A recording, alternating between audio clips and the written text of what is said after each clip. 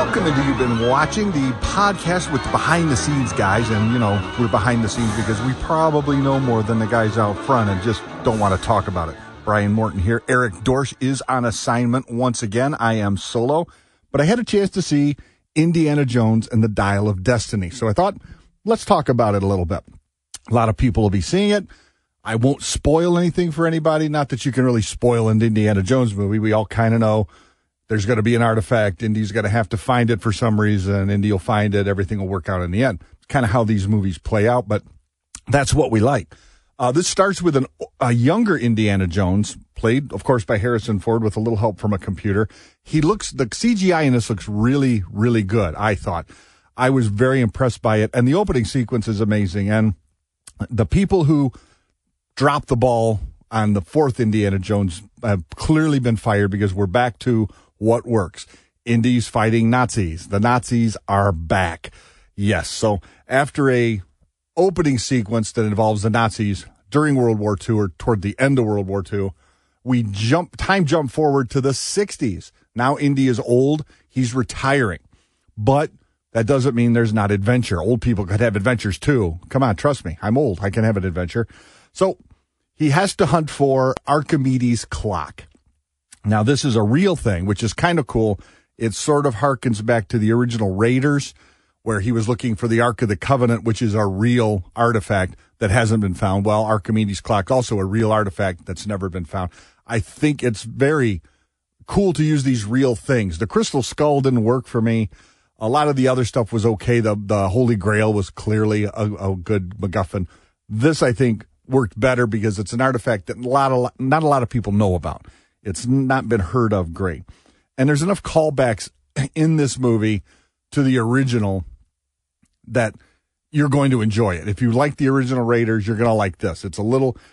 Everybody's a little older, a little wiser, but they're still trying to do the right thing, which is what ultimately Indiana Jones movies are about.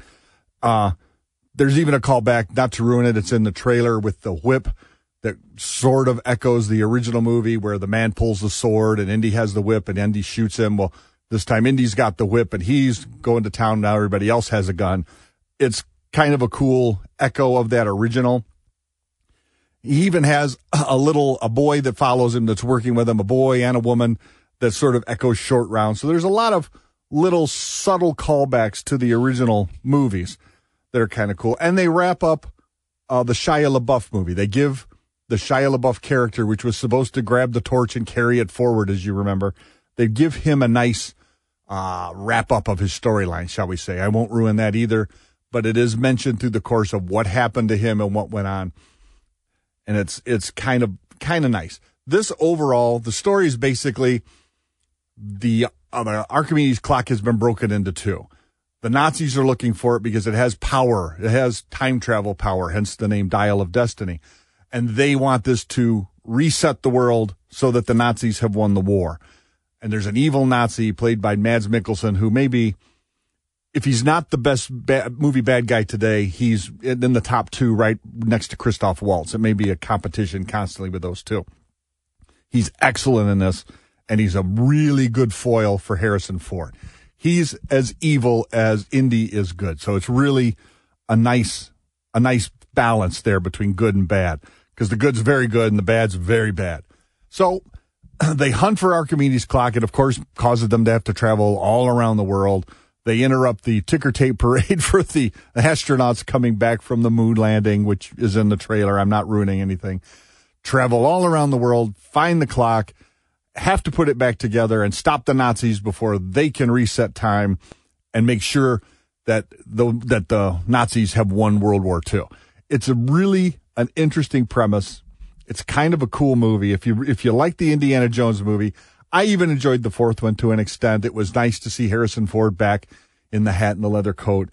Wasn't a fan of Shia LaBeouf, but I enjoyed the whole aspect of seeing Indy back in a different sort of way. I mean, we learned he had a son. We learned that him and Marion Ravenwood had a little fling, and that continues on in this to some extent. It's kind of nice to see that they're keeping the story. Even when you hated the fourth one, it's still part of the series.